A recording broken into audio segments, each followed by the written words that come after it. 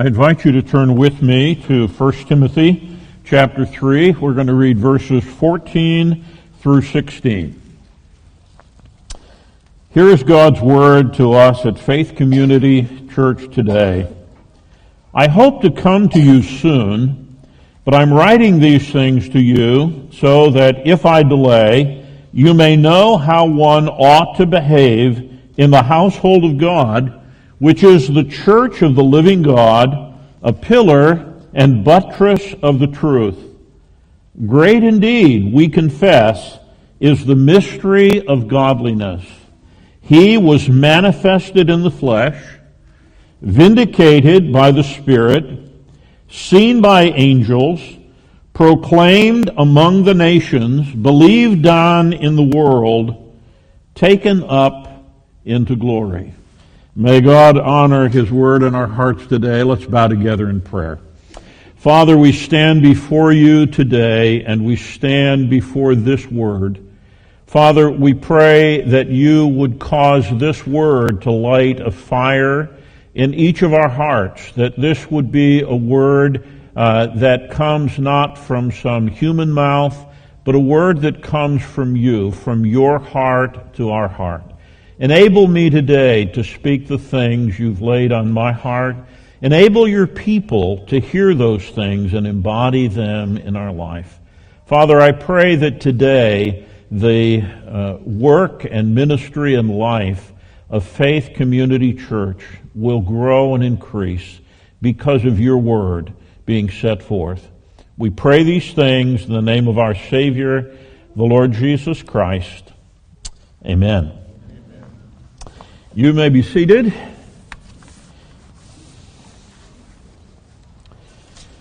I want to just ask, how many of you know who John Havlicek is? Any of you? There's a few of you. Kind of tells your age. When I was a boy, the Boston Celtics were my basketball team, and John Havlicek was the guy. He was not a starter. You know, you have the starters here, Pastor Logan, Pastor Paul, and so forth. But then you have a bench. You know, so Pastor Logan called me on Thursday evening, and said, I need somebody from the bench. Can you come? And so I really appreciated the opportunity to be here and to share God's Word with you. This is a great passage of Scripture, and I know that I can't do justice to what's here in the time that we have. I probably couldn't do justice if I had more time. But I want you to hear some things that God has really placed on my heart. I've entitled the message, Faith Community Church, the Pillar and Foundation of the Truth. Now, the text that we read today uses the phrase, the pillar and the buttress of the faith. And we'll come to that in a moment, or the buttress of truth. I want to take a moment to just focus on the problem of truth. Truth's having a hard time in our day, whether you've noticed it or not. Now, you may not be familiar with the technical terms of perspectivalism and Cartesian foundationalism and deconstruction and postmodernism. Those are the fancy terms, but we know what it means when somebody says, well, that's your truth. This is my truth. This is our truth and our own little tribe over here. And what we've seemed to have lost is a sense that there is the truth. There is something solid and absolute. And so, for instance, the question today is whether truth exists. Is truth actually existent? And some will say yes, many will say no, others will say we're not sure, but almost everyone will say even if there is truth, we don't know how to get at the truth. We don't know what the truth is, and consequently we're going to kind of shape and form our own truth. That's called a social construct. We'll create our own reality. Now, whether you take that in the philosophical, cultural realm, or whether you bring it down to street level, think about this. What about fake news? How much truth do we get? We've seen recently the Twitter files coming out and all kinds of things that we see. One person said this at one point, now we find they actually said this, and the question becomes, who do you believe? Look at politics. Who do you believe today in politics? No one agrees. The different groups, the different tribes are constantly in conflict. In business, what about this huge cryptocurrency thing and billions of dollars just evaporated, and the guy behind it, I just saw, sent out a newsletter saying, well, he didn't take any of the money. Well, how do we know what truth is in our culture? That is really up for grabs. Now, throughout Scripture, truth is used a lot of times. In fact, the New Testament word for truth is the word aletheia. It's used 183 times in the New Testament. That corresponds to emet, which is the Old Testament term, and it has to do with something that is solid. Now, it can be descriptive, it can be an adjective, so we have true belief. It can be an adverb that modifies a verb, truly believing something. It can be a substantive, it can be a noun, the truth. You will know the truth, and the truth will make you free. It can be a verb where Paul says, have I become your enemy because I'm truthing you, I'm telling you the truth? Jesus said, I am the way, the truth, and the life. Now, when we think about the cultural concept, truth, is that some kind of coherence to a web or a mosaic? Is truth just what works for you? Pragmatism? Lots of people operating on that basis today. Is truth a social construct, just something that you build for yourself? And we as believers say no. We know some things surely, absolutely about truth, and we want to look at those today. And what I want you to see today, this really is a message about our fellowship, about Faith Community Church. And there are two things that I want to address to you this morning: what we are and what we do. It's important to know what we are, and then it's important to know, so what are we supposed to be doing? What does God expect us to do? Not what does the community expect, not what do I expect, what does God expect from us? And so we have the book of 1 Timothy, and it's important to see the context of this. 1 Timothy is a book that is written by Paul. He is the veteran church planter, the veteran missionary. And his desire is to come and be with Timothy. Timothy is the young pastor, the young leader. And here's a beautiful picture of mentoring. And so this text actually says Paul's real desire is to be there with Timothy and work through these things to help him understand what is the church and how does the church behave. But he says, in case I'm delayed, I'm going to put these things in writing. And so what you have throughout the book of 1 Timothy are 6 chapters that are filled with information about how the church is to operate, how they are to behave themselves, their deportment, their comportment before God. And so in chapter 1, he talks about false teachers and how we respond to them. In chapter 2, he talks about prayer and worship and the appropriate role for women. Now, that will call for a reaction today in a world that doesn't accept the truth of God's Word, but there it is. And then in chapter 3, you have the qualifications for the elders and the deacons. And then at the very end, this passage comes in where Paul says, I really would rather be with you so we can do this face to face.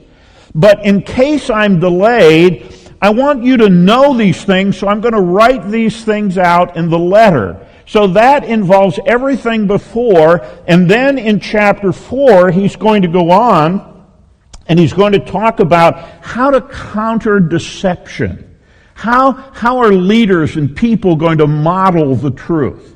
In chapter 5, he's going to talk about widows, and then he's going to talk about elders, and then he's going to talk about slaves. He's going to give some direction. And then in chapter 6, he's going to finish with the dangers of consumerism, of money taking over your life where you don't own stuff, but stuff owns you. Okay? So all of 1 Timothy is direction. Now, I want you to think about this. God directs Paul, the seasoned church leader, church planter, to train Timothy. He's going to say in this text, I want you to know. Okay, Paul wants the leader of the church to know something. What does he want him to know? He wants them to know what is necessary. You remember Pastor Logan talked about this recently. Was it last week in the sermon? It's necessary that I go through Samaria. Same word here. And so when he says, I want you to know what is necessary, we're talking about this not just from a human perspective, but from God's perspective. What does God want Faith Community Church to be? And so Paul is going to say to Timothy, I want you to know what is necessary for a person, for one, to conduct themselves as those who are part of the church. Now let me tell you, when he talks about how conduct yourself in church, when I grew up it meant you sit down, you be quiet, you pay attention, and don't stick your used gum under the pew. You remember those days? You know, now I think we ought to change that. Instead of getting kids to sit down, shut up, be quiet, we need to, it ought to be more like a tailgate. We ought to come to celebrate, to stand up, to shout, to praise God. That's what this is about. This is not a time to be beat down. It's a time to magnify and glorify our God for the gracious gift of life that we have in Jesus Christ. But now, Paul is not talking about how to behave when you come into the sanctuary. You understand, this is not the church. This building is a tool. The church is, he's going to describe that in just a moment in this text of Scripture, and he's going to make it clear to us that it's a pretty remarkable thing to be part of this. It's not being in church, it's being part of the body of Christ that he's going to be talking about here. So, once we understand the context of that and see that, I want you to see the two things I want to drive home today. What are we? What did God call us to be? And secondly, what are we supposed to be doing? What does God want us to do? What are the things that ought to characterize us?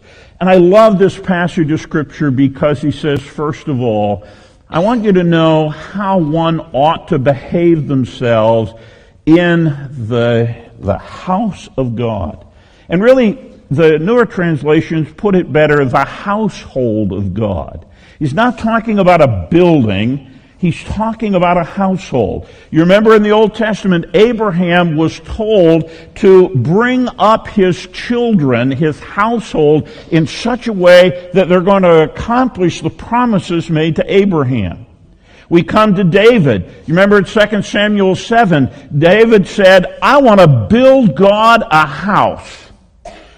And the prophet said, okay, it sounds like a good idea, go do it. And that night God came to the prophet and said, you go back and tell David, you're going to build me a house? I'm not homeless. I don't need a place to live. In fact, what I'm going to do, I'm going to build you a household. And as he's talking to David, it's really pointing forward to us. David was talking about us. The household of God. When Jesus Christ came, you remember the statement? He is Emmanuel. God with us. He comes down, and we think, wow, it can't get any better than this. Yes, it can, because He goes away, but what does He do? He sends the Spirit, and you read in Ephesians 2 that believers are joined together to be a holy temple. Think about this. A holy temple in which God lives by His Spirit. Think about this. We're not just a voluntary organization. We're not a club. We're not a country club. What are we? What he says here, we are a living organism that's put together by the Holy Spirit of God. What an amazing thing to be part of that. 1 Peter talks about the living stones that are put together. That's what we are. So the first thing he says is that we are the household of God. We are a family. And what defines this family is not your ethnicity, it's not your gender, it's not your race. What defines this ethnicity is that you belong in faith to Jesus Christ. And guess what? You don't have any choice. You have to accept me as your brother. You don't get to make that choice. Okay, up, down. No, God's the one that brings us into faith and then brings us together. And so you are here because God has put you here. That has been His work, that we are the household of God. But I love what he also says. Not just the household of God, but we are the ecclesia, the assembly of the living God. Okay, this is not just a religious group experiment. This is the gathering of the living God. You remember in the Old Testament? You remember Dagon, the Philistine god? And they captured the ark and they brought it and set it in front of Dagon. What happened the next morning when they came in? Dagon has fallen over. And what do? Well, you do what you do with any god. You pick them back up and stand them up. Now, how many of you want a God you have to help them get up off the floor?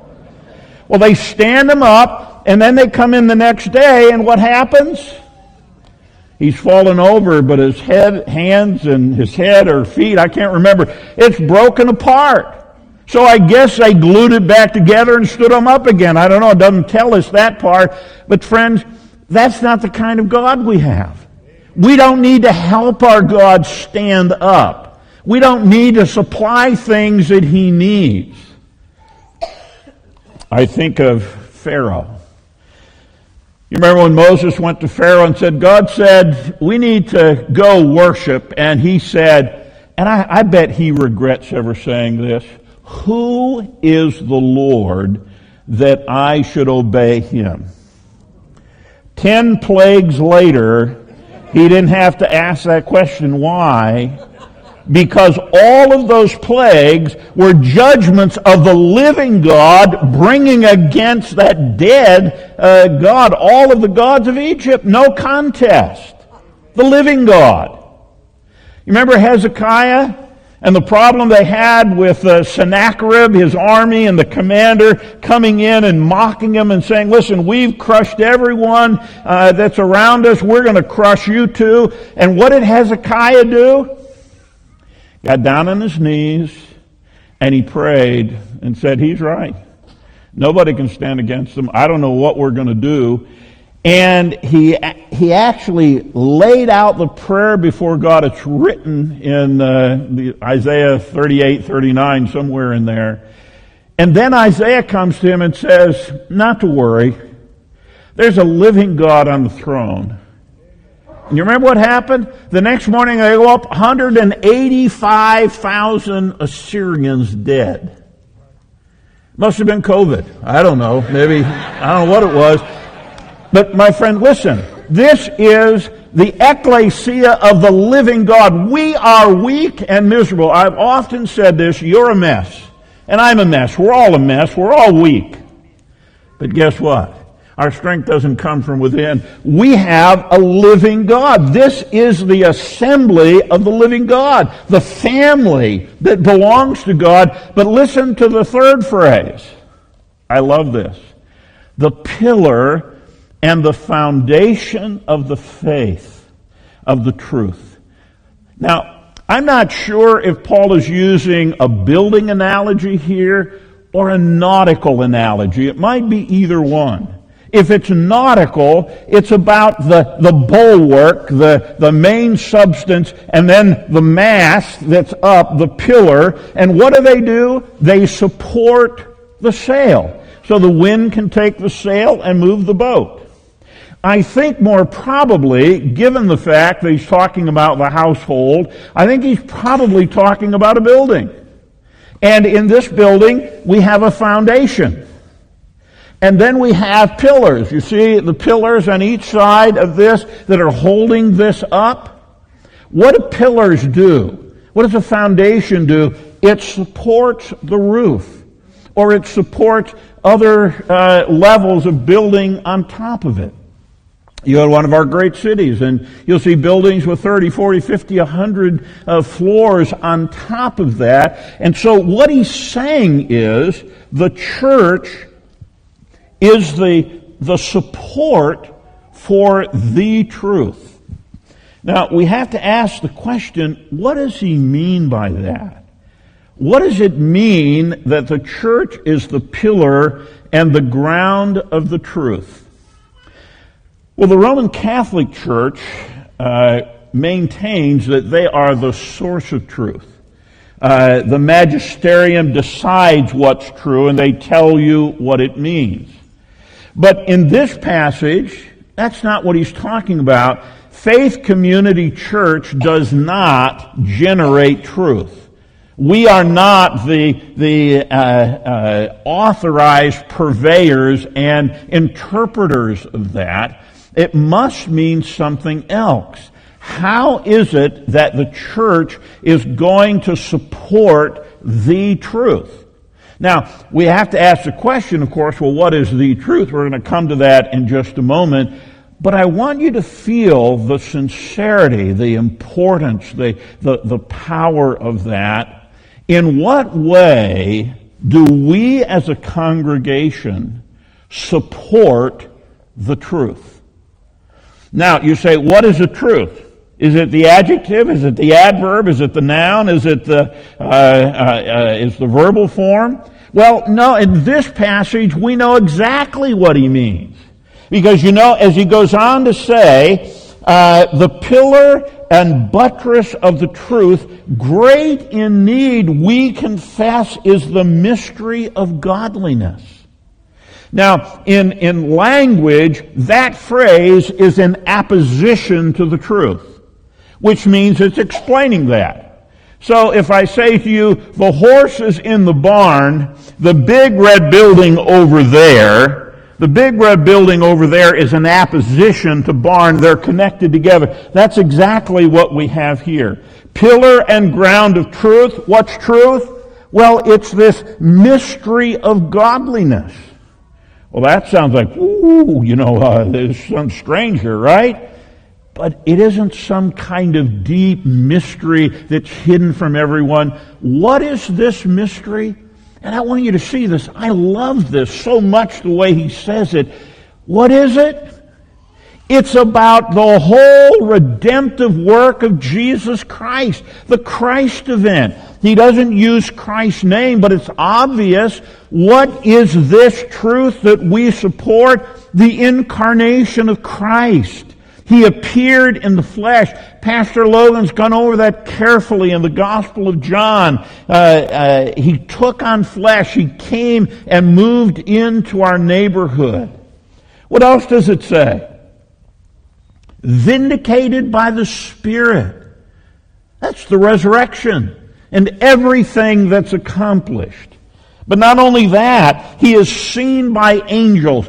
Not sure exactly what it means, but I suspect it might be the angels that ministered to him following the temptation. And then he says, proclaimed among the nations. What's the book of Acts about? What are we involved with missions? And then he says, believed on in the world, those who come to faith in him, and taken up into glory, that's ascension.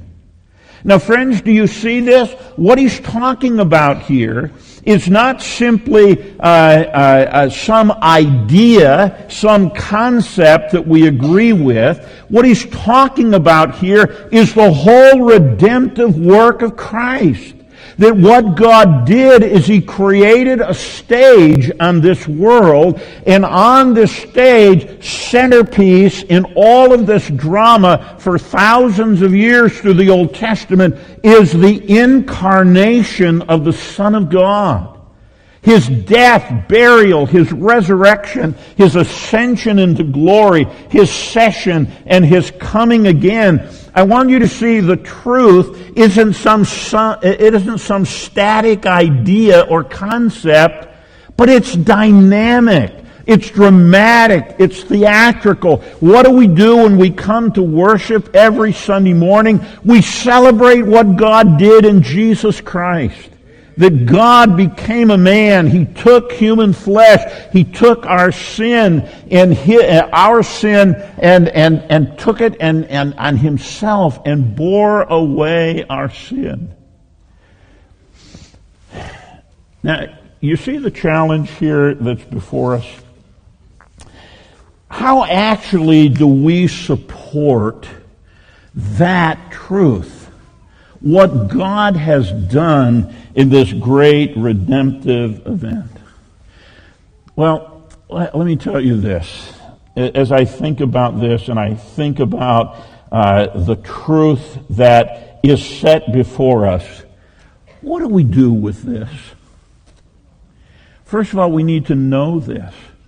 You need to know about this. You need to know about the birth of Christ. You need to know about his life. You need to know about his suffering. You need to know about his death. You need to know about his burial, his resurrection, his ascension, his session, his parousia, his coming again. It's something that we need to know. That ought to shape who we are. We can't get away from it. That is the center of who we are at Faith Community Church. We are people that confess and believe that God became man, and doing that redeemed us. Not only do we need to know that, we need to believe that. It needs to be something that grabs hold of our heart. It's not just something we check off of one of the things that we believe on a statement of faith. No, it's expressed through our heart. But that's not all. We need to love that truth. I love the way 1 Thessalonians says their judgment comes. You know why? Not because they didn't know the truth, not because they didn't believe the truth, but because they didn't love the truth. Now, friends, what is there not to love about this?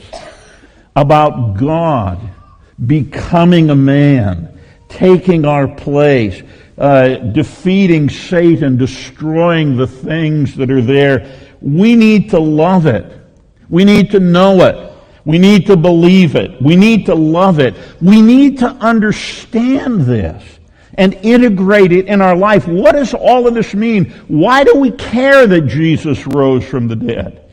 Well, the Bible's going to tell us what that means. That gives us hope. We need to understand it, but we're not done yet. Then we need to embody that. It needs to shape the way we live our lives. That's what's necessary.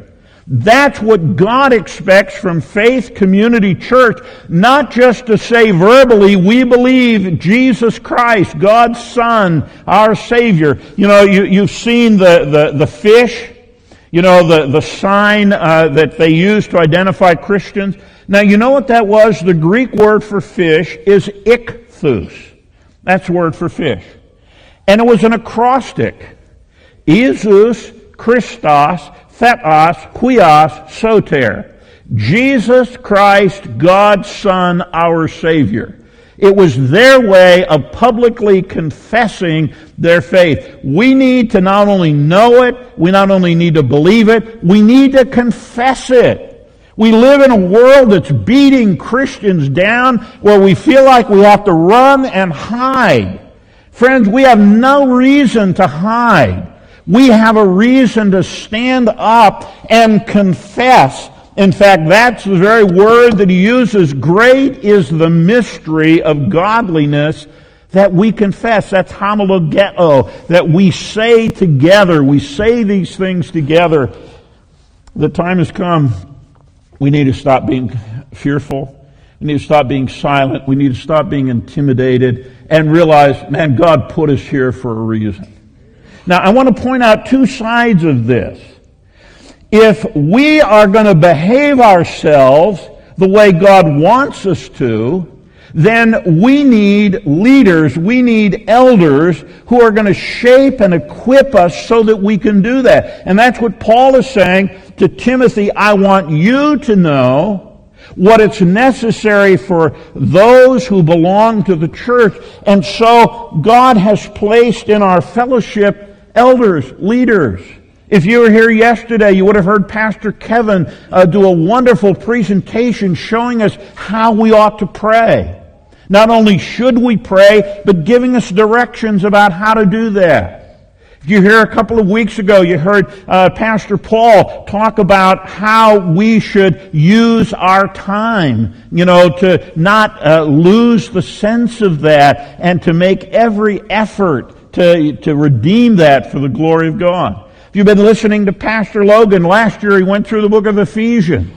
Now he's going through the Gospel of John that shapes who God is. We have different means and mechanisms to shape those people, and so we are blessed to have pastors, have elders who are going to be involved in this process. And gentlemen, you got a big job ahead of you. You got a bunch of folks that are really slow learners. Those that are stubborn and hard to change. And so God is saying that He put these men here to disciple us, to equip us, to correct us. Any amens there? We don't like to be corrected, right? But if they're going to be godly, they're going to do that. Rebuke us. You have all of these things in Scripture that it says that they are to do.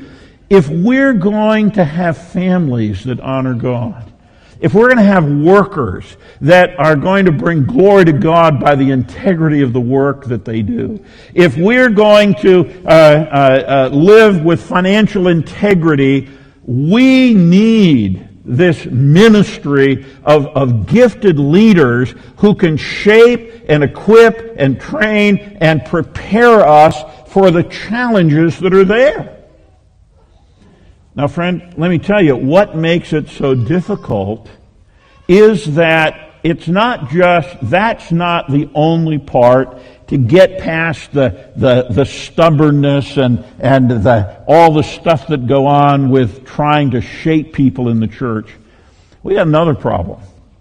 And that's where I read the Colossians chapter 1. There is an evil one, Satan himself, that has been engaged in incredible spiritual warfare. And his goal is to stop you, to silence you. Pastor Logan spoke about this when he went through the passage in Ephesians chapter 6. But I want to take a few moments to focus on this because I think this may be one of our weaker parts. You remember the statement in 1 Chronicles 12:32, where it talked about the men of Issachar? The men of Issachar who understood the times and knew what Israel should do. If we're going to do what God wants us to do, we don't only need to know God's Word, diachronically, synchronically, reading across it, reading along it, digesting it, implementing it, integrating it into our life. We don't only need to know that. We need to know the world we live in and what we're facing. And when you begin to think about that today, the spiritual warfare, you remember in the Lord's Prayer where the disciples said, teach us how to pray. And he said, well, pray like this, Our Father which art in heaven, hallowed be thy name. Thy kingdom come, thy will be done on earth as it is in heaven. So we have some obligation about what's happening on this earth to give witness to the truth. That's how we support. That's how we strengthen the truth of what Christ has done. And we're living in a day that we need to contend. You remember Jude said, I wanted to write an epistle about our common faith, but I instead had to write to you to contend for the faith. Contention only exists when there is opposition. You're all familiar with the term protest, Protestantism. And I bet if I gave you a sheet of paper, everyone would say a protest is fighting against something. That's not what the word means. Testifying is speaking. Pro is speaking for something. The Protestant Reformation was not a reaction to something. It was an affirmation of something. Here are some things that we believe. And we're going to assert these in the face of what's wrong. And Colossians 2 says that don't let anybody take you captive by these philosophies and the stuff that's going on. We can't begin to talk about that. I want to mention just a few things to bring you up to speed with what we're wrestling with. I believe that God has called us as a congregation in order to do what we should, to contend, to resist. You know, Faith Community Church has a school called Faith Christian Academy. Why does that exist? Because you have some people who like education and like teaching kids? No, you know why it exists? To resist the educational mores and the ideology that is Marxist at core. I just read the book by James Lindsay entitled The Marxification of Education. You ought to read that. It will make, if you have any hair left, some of you have some, if you have any left, it'll make it stand up. I don't know what it does to Dave Weimar and myself and a few others like us, but anyhow, it is sobering to think about that, friends. What's happening from kindergarten all the way through colleges. Kindergarten students are being taught there are 30 gender options that you can choose. What do you want to be? I mean, it was a lot easier when I was in school. You were a boy or a girl.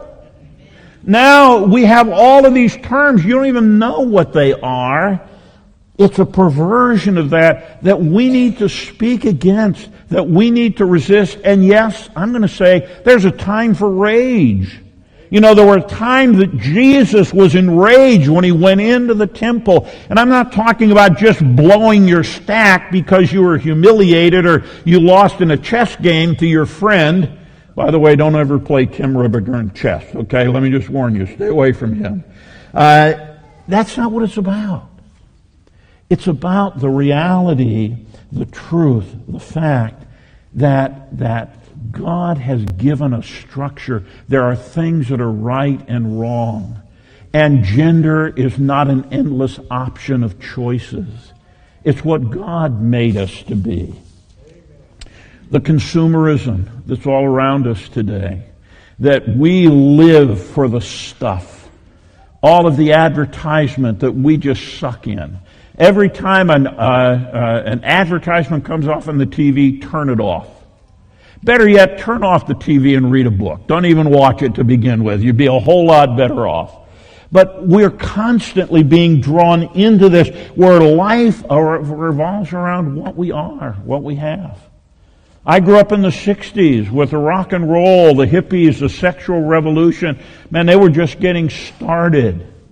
Nobody would have imagined the whole transgender, the whole feminist critique and all the rest of that. We are struggling against that. Every person here is facing that in one way or another. You have a friend, you know a family, you know somebody where that's going on. The whole woke nonsense. In fact, I'll tell you, one of the reasons that we are here at Faith Community Church was because when the COVID thing was going on, this church resisted the overreach of government. This church put on a series of critical race theory exposing what it was so that you were aware of that. How many of you in your offices are exposed to diversity and equity and inclusion? What do those things mean? I don't have time to read it, but I brought a sheet by James Lindsay. It's called Responding to Social Justice Rhetoric. And it tells you this is what they say, social justice, but here's what they mean. Critical race theory, this is what they say, but here's what it means. Equity, here's what they say, but this is what it really means. And friends, listen, we live in a world filled with doublespeak. We need to be alert to that. We need to understand that equity does not have to do with fairness and equality, but it has to do with this criticism and this destruction of Western civilization. That is all around us. The media, schools, sports, every area of our culture today is undermining the truth that we hold dear in Jesus Christ, that we are supposed to support. And one of the great challenges that are before us is how do we, in this day and age, how do you protect your children from the social media? How do you protect your children from the educational waves and ideology that's coming to subvert what you believe? How do you develop them? And, parents are gatekeepers. You're the ones that close the gates to keep stuff out and open the gate to let good stuff in. And Faith Community Church, we need to be encouraged and equipped to know what to let in and what to keep out. How many of you have heard of ESG and sustainability? It's everywhere. Is it good or is it bad? We need to understand what that is and know how do we give witness to Christ in the midst of all of this.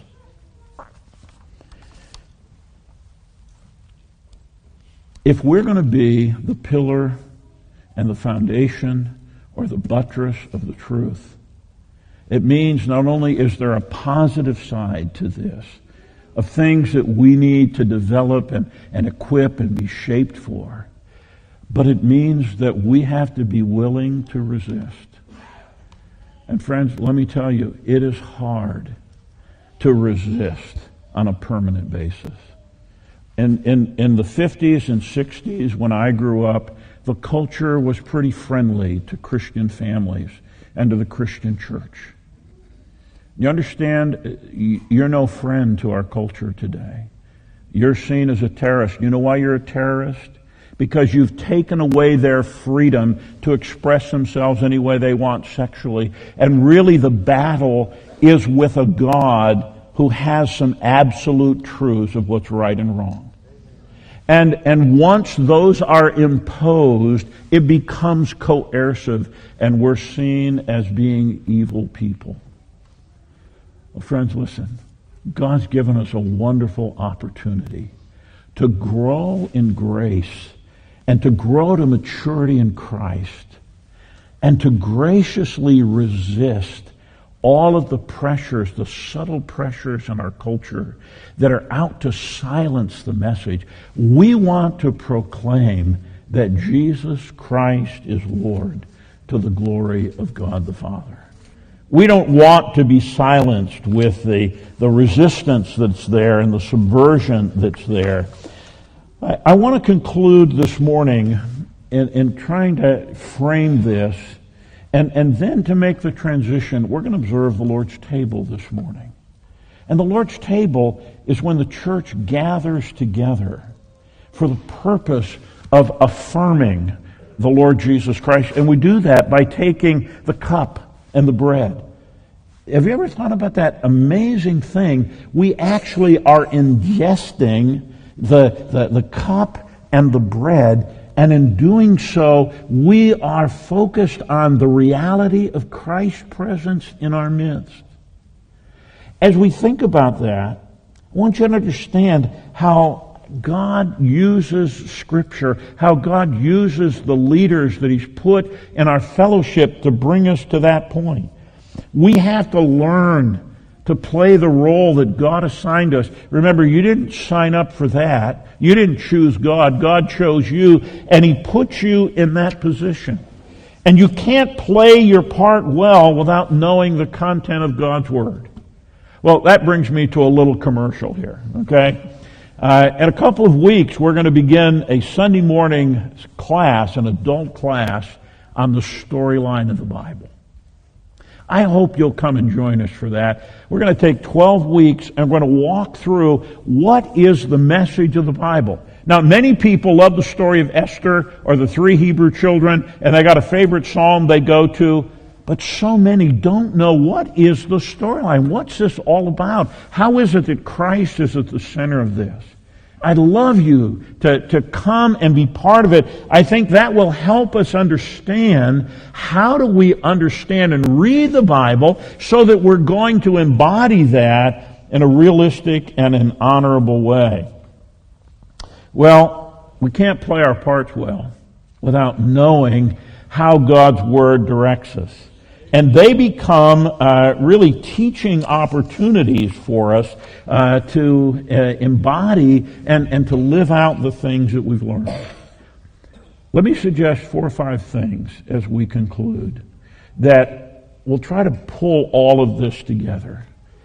What I'm encouraging us as a church and what our leaders are endeavoring to do, our elders, and the responsibilities they've given, to understand the drama, understand what God has done, the incarnation of Christ, the resurrection of Christ, the preaching of Christ, the ascension of Christ. That's what it's all about. Understand that. The Bible is the only authentic account, the only authorized account that tells what God has been doing. Now listen, God's main purpose wasn't writing a book. God's main purpose was to send His Son that Jesus Christ would be glorified and so open the door to God's blessing in our life.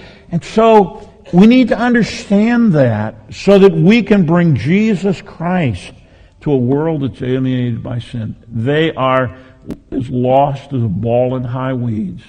They are clueless. They don't understand. We have that truth. And you need to join the drama team. The fact is, I don't care how talented you are, nobody can play Romeo and Juliet. You got to have a whole cast, right?